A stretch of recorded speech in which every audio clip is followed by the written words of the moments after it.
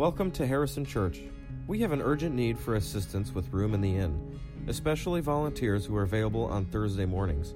If you're interested in helping out, visit us online at harrisonchurch.org to sign up. Last week, Pastor Shane took us through part 1 of his new series on Revelation. This week, part 2 of Making Sense of Revelation.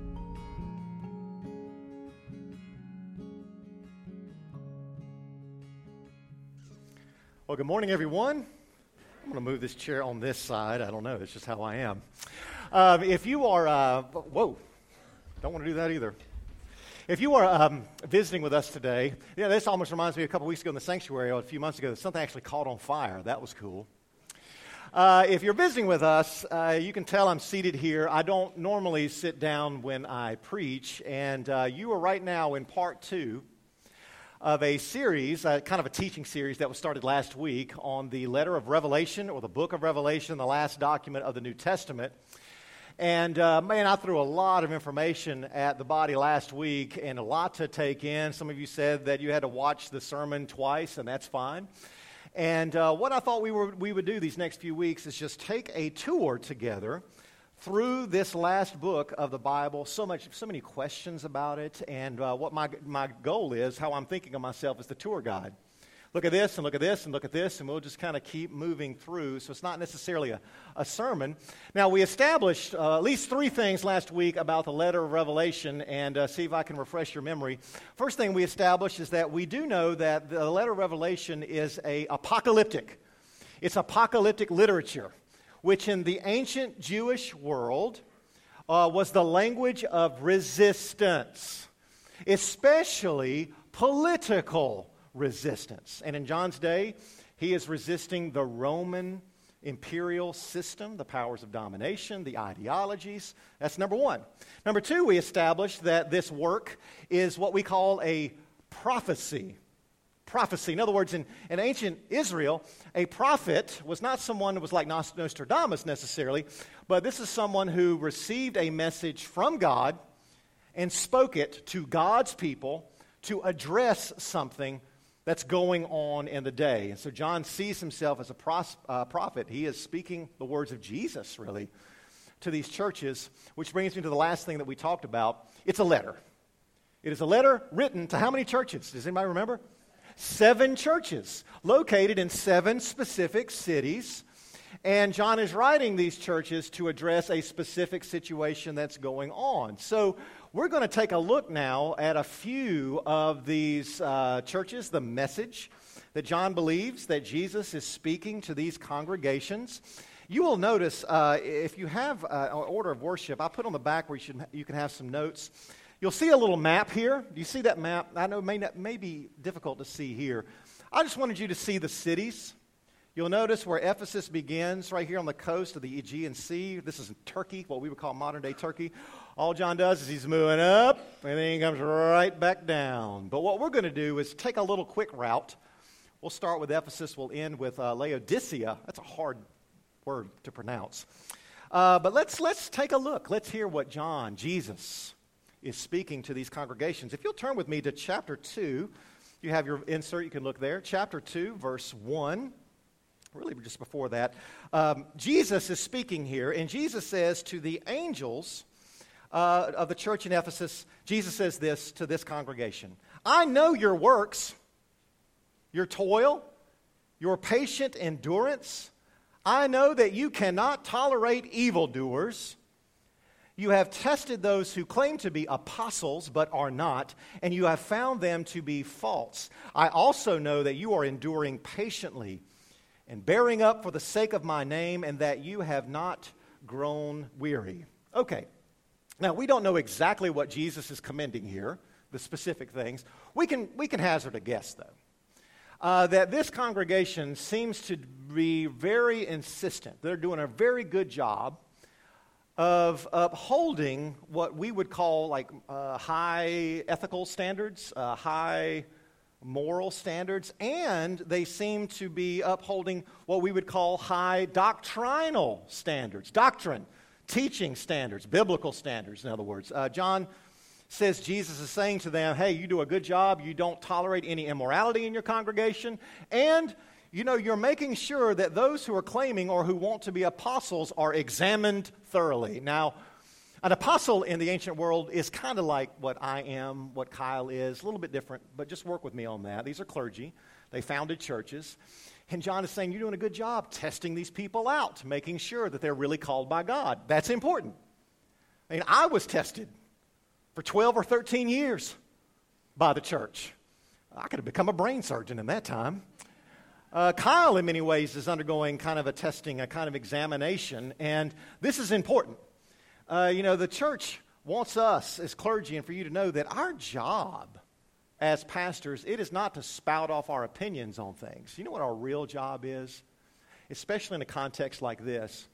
Our primary job is to pass down to you the teachings of the church and the traditions of the church that we have received so that we can pass them on to you, so that you can apply them to your life, so that we can pass it down to the next generation. And we have to be tested on this. It's not enough for someone to kind of walk in and say, I think God's called me to ministry, but I don't care about that theology stuff because I just want to help people. I'm channeling a teacher of mine who said, saying something like that would be like saying, I want to be a doctor, but I don't care about that anatomy and physiology stuff. I want to help people. Sorry. So doctrine really does matter. Yeah, it means something, and we need to be tested on this. So this church is doing a good job of that. But then what does Jesus say in verse 4? But, there's always a but, isn't there? You will notice if you read some of these verses this week before you came today, if you received my email, I said read chapter 2. You'll notice in certain of these messages to these churches there's a pattern. Like Jesus will begin by saying, hey, this is what you're doing well, but here's where you need to improve. And it's almost like Jesus is giving a performance evaluation to these congregations. You ever had a performance evaluation? It always begins with saying, well, we're glad you're here, you're doing a good job. But then by the time you end, you're depressed. Because then they say, well, this is where you need to, this is your room for improvement. So Jesus is doing the same thing. Listen to what he says. But I have this against you, that you have abandoned the love you had at first. Remember then from what you've fallen.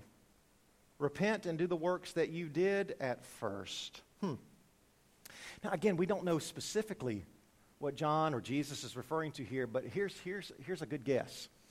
That this congregation was doing a great job of upholding their moral standards and their doctrinal standards, so much so that they were actually forsaking what really matters, which is love and mercy and compassion. They were so insistent they had to be right that they forgot what Jesus had said even in the Gospels, the weightier matters of the law: justice, mercy, love, compassion. Can this happen in churches today? Absolutely. We can apply this. Right? Doctrine matters. It's something. It's not everything. Jesus actually calls us to be compassionate too. And then Jesus says, I want you to repent of this. Repent of this. Change. Remember who you are, what I've called you to be. But then Jesus will say in verse 7, and you might want to circle this word, to everyone who conquers. Do you see that? To everyone who conquers. Just circle that word. We're going to come back to that in just a moment. But the word conquer in the book of Revelation means something different than what we think it might mean. Well, we have to put that word in context. All right, so that's that congregation. But let's continue with our performance evaluation. Let's look at the next verses in verse 8 and 9. Jesus is writing to the church in Smyrna. You can look on your map where that is. And Jesus says this to this church. I know your affliction and your poverty, even though you are rich. Now, right off the bat, we can say something about the profile of this particular congregation. Number one, we know they're afflicted. If you had to guess what they're being afflicted from, what would you say? You might want to guess? Yeah, well, could be. Not necessarily wealth. We'll get back to that, though. The Romans, the authorities. And we know that was happening in the ancient world. So they're afflicted, but we also know that they were materially poor. They actually weren't wealthy. Think about this.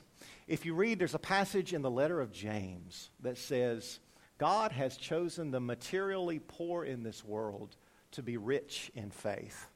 You see the paradox there? And so here we have an afflicted church that's materially poor, and yet Jesus says you're actually what? You're actually very wealthy. You're actually rich in many ways. But then John says this in verse 9. I know the slander on the part of those who say that they are Jews and are not, but are the synagogue of Satan. Ow. Lovely insult, John.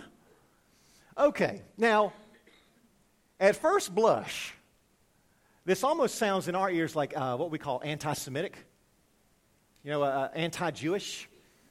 Sounds that way to us, doesn't it? I get that ring. I don't know if you do.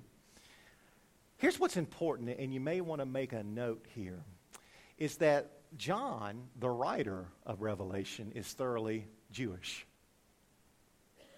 He's probably writing to people who are Jewish. Christianity became a non-Jewish phenomenon pretty much later, but there may have been Gentiles, non-Jews here, but John's Jewish. So who are these Jews who are not really Jews who say they are Jews? Well, we can only hazard a guess, but in the context, these people are those who seem to believe that Jesus was the Messiah, as John believed Jesus was the true Messiah. But these Jews, because of the afflictions going on in this congregation and in this area, these are people who are willing to compromise a little bit with the Roman authorities, with the Roman system. Why? To save their neck. John's saying that's not what real believers should do. Remember, we go back to John as an apocalyptic writer. Apocalypticists always saw the world black or white. There's no middle ground. You are either true or you are false. And so right here we're seeing John do the same thing. There are some people here in your congregation who might be willing to compromise with the Romans a little bit to save their necks. And John thinks that is a betrayal to the highest degree. But then John says this in verse 10. Don't fear what you're about to suffer. Beware, the devil is about to throw some of you into prison so that you may be tested, and for 10 days you will have affliction. What John knows is that unlike some in this church who are compromising, what might happen to those in this congregation who refuse to compromise? What might happen to them, he's saying? Yeah, you might be thrown into prison. The devil might round you up. Now, the devil in this case is not the literal pitchfork and tail. It's anyone who represents whom? The Roman imperial system, okay? They're going to arrest you if you resist. But, John says, it'll only be for 10 days. Now, is he meaning literal 10 days or figurative? We don't know, but he's saying it will only be for a little bit of time. And then John says to this poor, afflicted, persecuted congregation, whoever conquers, doesn't he? Whoever conquers will not be harmed by the second death. There's that word conquer again. Circle that word conquer in your notes or in your Bible. Let's put this word conquer into context in the book of Revelation. Now, some of you read the King James Version, and it won't be translated as conquer. It'll be overcome, whoever overcometh. This goes back to what I mentioned last week, that hymn, we shall overcome, right out of Revelation. And it's fitting we're actually talking about that. We're on the eve of Martin Luther King Jr. holiday. We shall overcome. Now, what does conquer or overcome mean in this book? Well, I don't have the actual verse for you.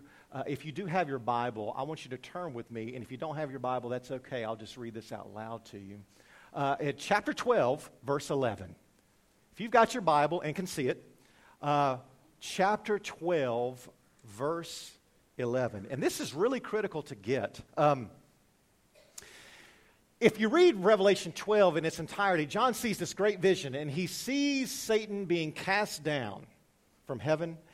He sees evil defeated in the world, and he sees the saints of God kind of sharing in this defeat of evil in the world. And in verse 11, John hears an angel saying this, but they, the saints, the Christians, they conquered the devil by the blood of the Lamb and by the word of their testimony. They conquered the devil, they conquered, the saints did, through the blood of the Lamb and through the word of their testimony, their witness. Now, next week we're going to look at how Jesus is often depicted in Revelation as a lamb, and that really means something, and we're going to look at that next week. But here's what you need to know. This is just one instance and one example. To conquer in the book of Revelation means to keep one's faith, to maintain one's allegiance to Jesus Christ, even in the face of suffering or worse. Jesus is the one who conquers in the Revelation, but how? This is not a trick question. How did Jesus conquer evil? He suffered, didn't he? He died. And yet because he was willing to suffer, and because he died, what did God do on the third day? Raised him in victory, okay? So here's something that's very curious. In the letter of Revelation, and we're going to see this again next week, really, the victors in Revelation are the victims. The victors are the victims. In other words, the true victors John sees around the throne of God are those who kept the faith, who pledged their allegiance to Jesus in a day that demanded allegiance to whom? The Roman emperor. So what John is already doing with this word conquer that occurs at every message to every church except one is saying to them, hey guys, you might pay the ultimate price for swearing your allegiance to Jesus Christ alone. And what John wants to understand, these churches to understand, is that are you, Ephesus church, Smyrna church, Pergamum church, are you willing to die? Are you willing to die for your allegiance to Christ? John would say to us this morning, are you, Harrison? Do you have such a faith that you are all in? That you won't even consider your life if your faith was threatened, if death was really a threat leveled against you? Would you? That's just something that you have to really absorb.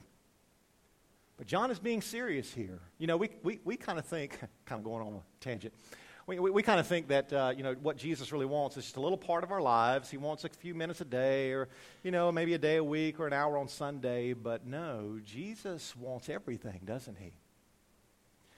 Jesus told his disciples, whoever wants to follow me must take up his or her what? Cross. In the ancient world, man, that was an instrument of death. And John, or Jesus, through John, is conveying the same message that are you willing to pay the ultimate price? That's what it means to conquer. But if you die faithfully, guess what God will do for you? He will raise you faithfully. You will be the true victor, even though it looks like you're the victim. But that's what the word conquer means. Okay. Need to start wrapping things up a little bit. We got 2 more churches to look at. But you see that there's a general pattern going on here. But the Smyrna church, poor congregation. And you'll notice that Jesus doesn't criticize that poor congregation. He doesn't say, but. He loves them because they are already enduring something, even though there's some in that church who might be willing to compromise. They care about their safety. Okay.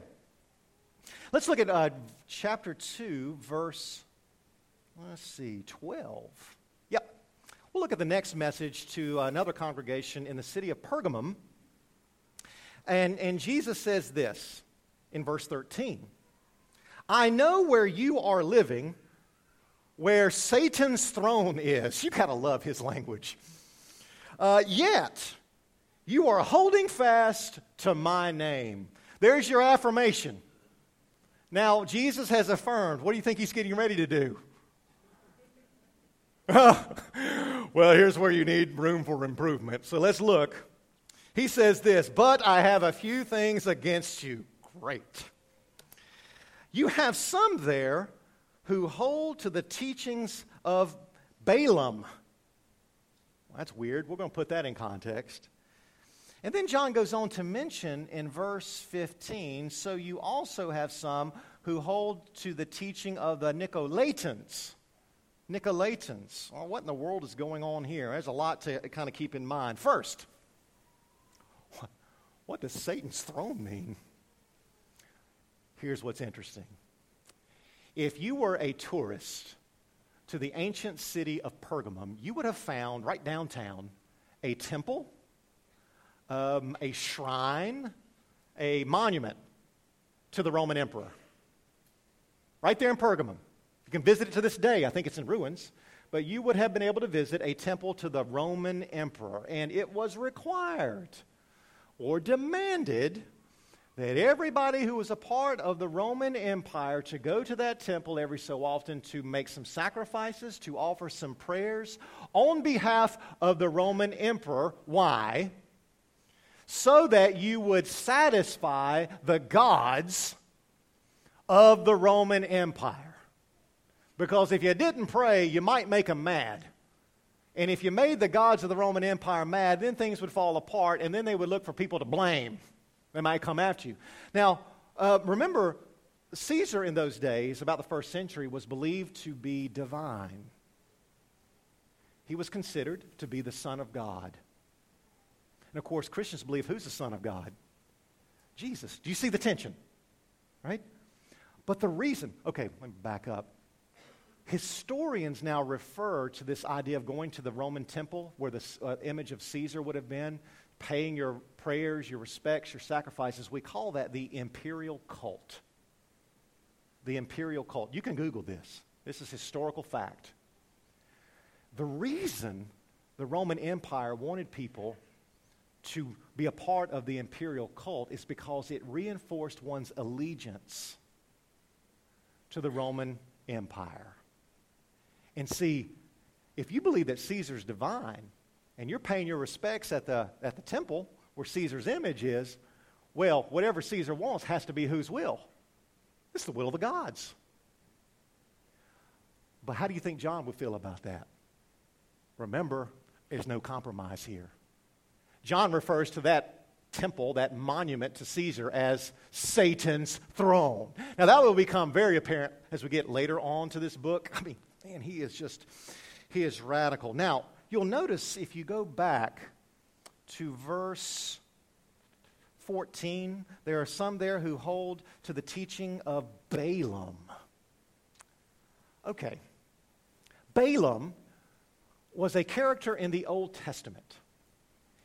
And he was purported to have caused some Israelites to lapse into idolatry or to the worship of a false god. So the teaching of Balaam, John's addressing it, are people within this congregation who are probably causing people to lapse into idolatry, being willing to pay respects to whom? That image of Caesar. The teaching of Balaam. You're causing people to err. And the Nicolaitans that are mentioned a little bit later in verse 15, you know, we don't have any historical record of them, but we can probably say that maybe there was a teaching going on that maybe we as Christians can accommodate things. Maybe we can pledge allegiance to Caesar and to Jesus. Maybe there's a middle ground. But John's writing apocalyptic literature. Is there a middle ground for John? There's no middle ground. There is no accommodation.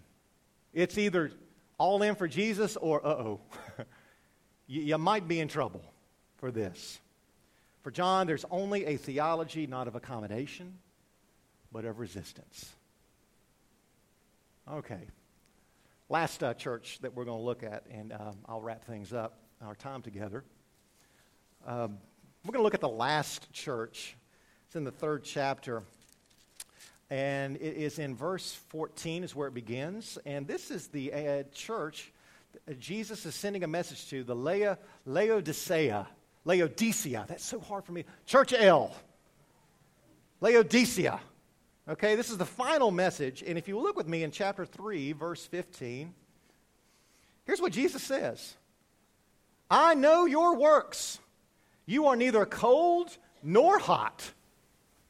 I wish that you were either cold or hot. So, because you are lukewarm and neither cold nor hot, I am about to spit you out of my mouth. Ouch.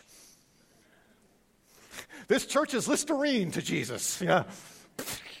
Hey, that's a harsh image. Now, here's what's interesting. You might want to make a note. This church, there's no affirmation. It's all criticism. The church of the Laodiceans, all criticism. The other church is Sardis. That's all criticism as well, but we didn't look at that. One of our youth leader is from Sardis Presbyterian. He has fun with that. Because Jesus calls the Sardis church in the Revelation, you're dead. You think you're alive, but you're dead. Yeah. But the Laodiceans, okay, but why? Why does Jesus call this congregation lukewarm? Well, let's look at verse 17. Here's why Jesus calls them lukewarm. For you say, I am rich, I have prospered, and I need nothing. In other words, this congregation is an affluent congregation. And Jesus is saying, that's a problem. Now, we do know, if you read your history of Laodicea, it was a very prosperous city, filled with working professionals. It was a banking center in those days. It trafficked in all kinds of luxuries and all kinds of luxurious commodities, and very prosperous. And so this was a prosperous congregation, and notice what Jesus says about this congregation a little bit later. Jesus says, he's unimpressed by their wealth. He says, you are wretched, pitiable, poor, blind, and naked. Another ouch. Now, notice the contrast here. Here's a rich congregation that Jesus calls poor, and the Samaritans was a poor congregation that Jesus called rich. Wow. Now, here's what we need to understand. There is this understanding that John is writing to all the churches, and every Christian that John's writing to suffering persecution. Now, based on this, is that true? No. Some Christians were doing quite well.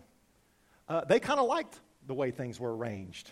They liked the way Rome was arranging the economy and everything else, and Jesus is warning them. But once again, as we wrap up, we see Jesus right here at the end continuing his teaching from the Gospels on the dangers of wealth. This should not be a surprise to us. There was a blogger not too long ago who says that wealth doesn't create happiness, it just creates choices. So if you got wealth, you've got more choices. There are more things that you can do. There are more options. There are more lifestyle decisions that you can generate for yourself. And the people of this Laodicean church, well, they had more options. They were able to use their wealth on luxuries, on comforts. And Jesus says that the problem is that their luxuries have made them such that they don't even need God. Yeah? You say, I'm rich, I prospered, and I need nothing. They don't even need God. And isn't it interesting that Jesus calls this affluent congregation the lukewarm one? That of all the churches, it's this affluent congregation that's the most apathetic, the most uninterested, kind of, whatever. And the reason for that may very well be because they had more choices. They could put Jesus over here, and they've got other lifestyle choices over here, but they're not all in. That's just tough on this affluent congregation, but there's hope. Look with me now in verse 20. Jesus says to this affluent congregation, but I stand at the door and I am knocking. If you will open the door, I'll come into you. Now, I find this fascinating that last week Jesus says he walks in the midst of the churches. If you were here last week, we talked about that Jesus is right here in the midst of the churches. But notice the tension in this one. Here's an affluent congregation, but is Jesus in the midst of them? No. Where is he? He's on the outside. He's trying to get in. It's as if their luxury and their wealth have pushed him out. And he's saying, if you let me in, though, if you let me in, I'll dine with you, I'll eat with you, I will fellowship with you. But there's a warning to this affluent church. And the warning is, if you let me in, though, you're going to have to change. You've got to open your life to something radical, to something hard. But if you open your life, if you open your wallet, I'll come in. But if you let me come in, you're going to have to join the resistance and take the risk of faith. Well, we'll ask the musicians to come back. We've got one last song. But the question that I want you to really think about as we leave of all the messages Jesus sends to these churches, in your own mind, I want you to think, which one do you think applies to us? Are we the Ephesian church? Do we care more about doctrine than we do about love? Are we the Smyrna church? Are we poor, being afflicted? Are we the Pergamum church? Are we accommodating a little bit? Or are we the affluent congregation that's a little lukewarm? I'll leave that to you. But the thing that we want to kind of catch the drift of is that John is saying, my fellow believers, there is no way you can have the best of both worlds. You can't have the kingdom of God and think you can have Caesar's kingdom too. I want you to decide what's it going to be. Don't be lukewarm. Be all in. And you will conquer. You will share in God's victory. Let us pray. Well, gracious and loving God, we are in awe of your word and of your message to the churches 2,000 years ago that still apply to us today. I pray that we will leave here with the words of John ringing in our ears, that we will be full-fledged, 100%, completely devoted, dedicated, all in, conquerors for Christ. That we will surrender our lives to him in such a way that we will resist peacefully and in love. Shape us to be his witnesses, that we will not even try to protect our lives even unto death, knowing that if we die with Christ, we will reign with him through Christ our Lord. Amen. Thanks for listening to this week's message. Join us next week for part 3 of Pastor Shane's series on Revelation. For more information, visit us online at harrisonchurch.org or find us on Facebook at Harrison Church.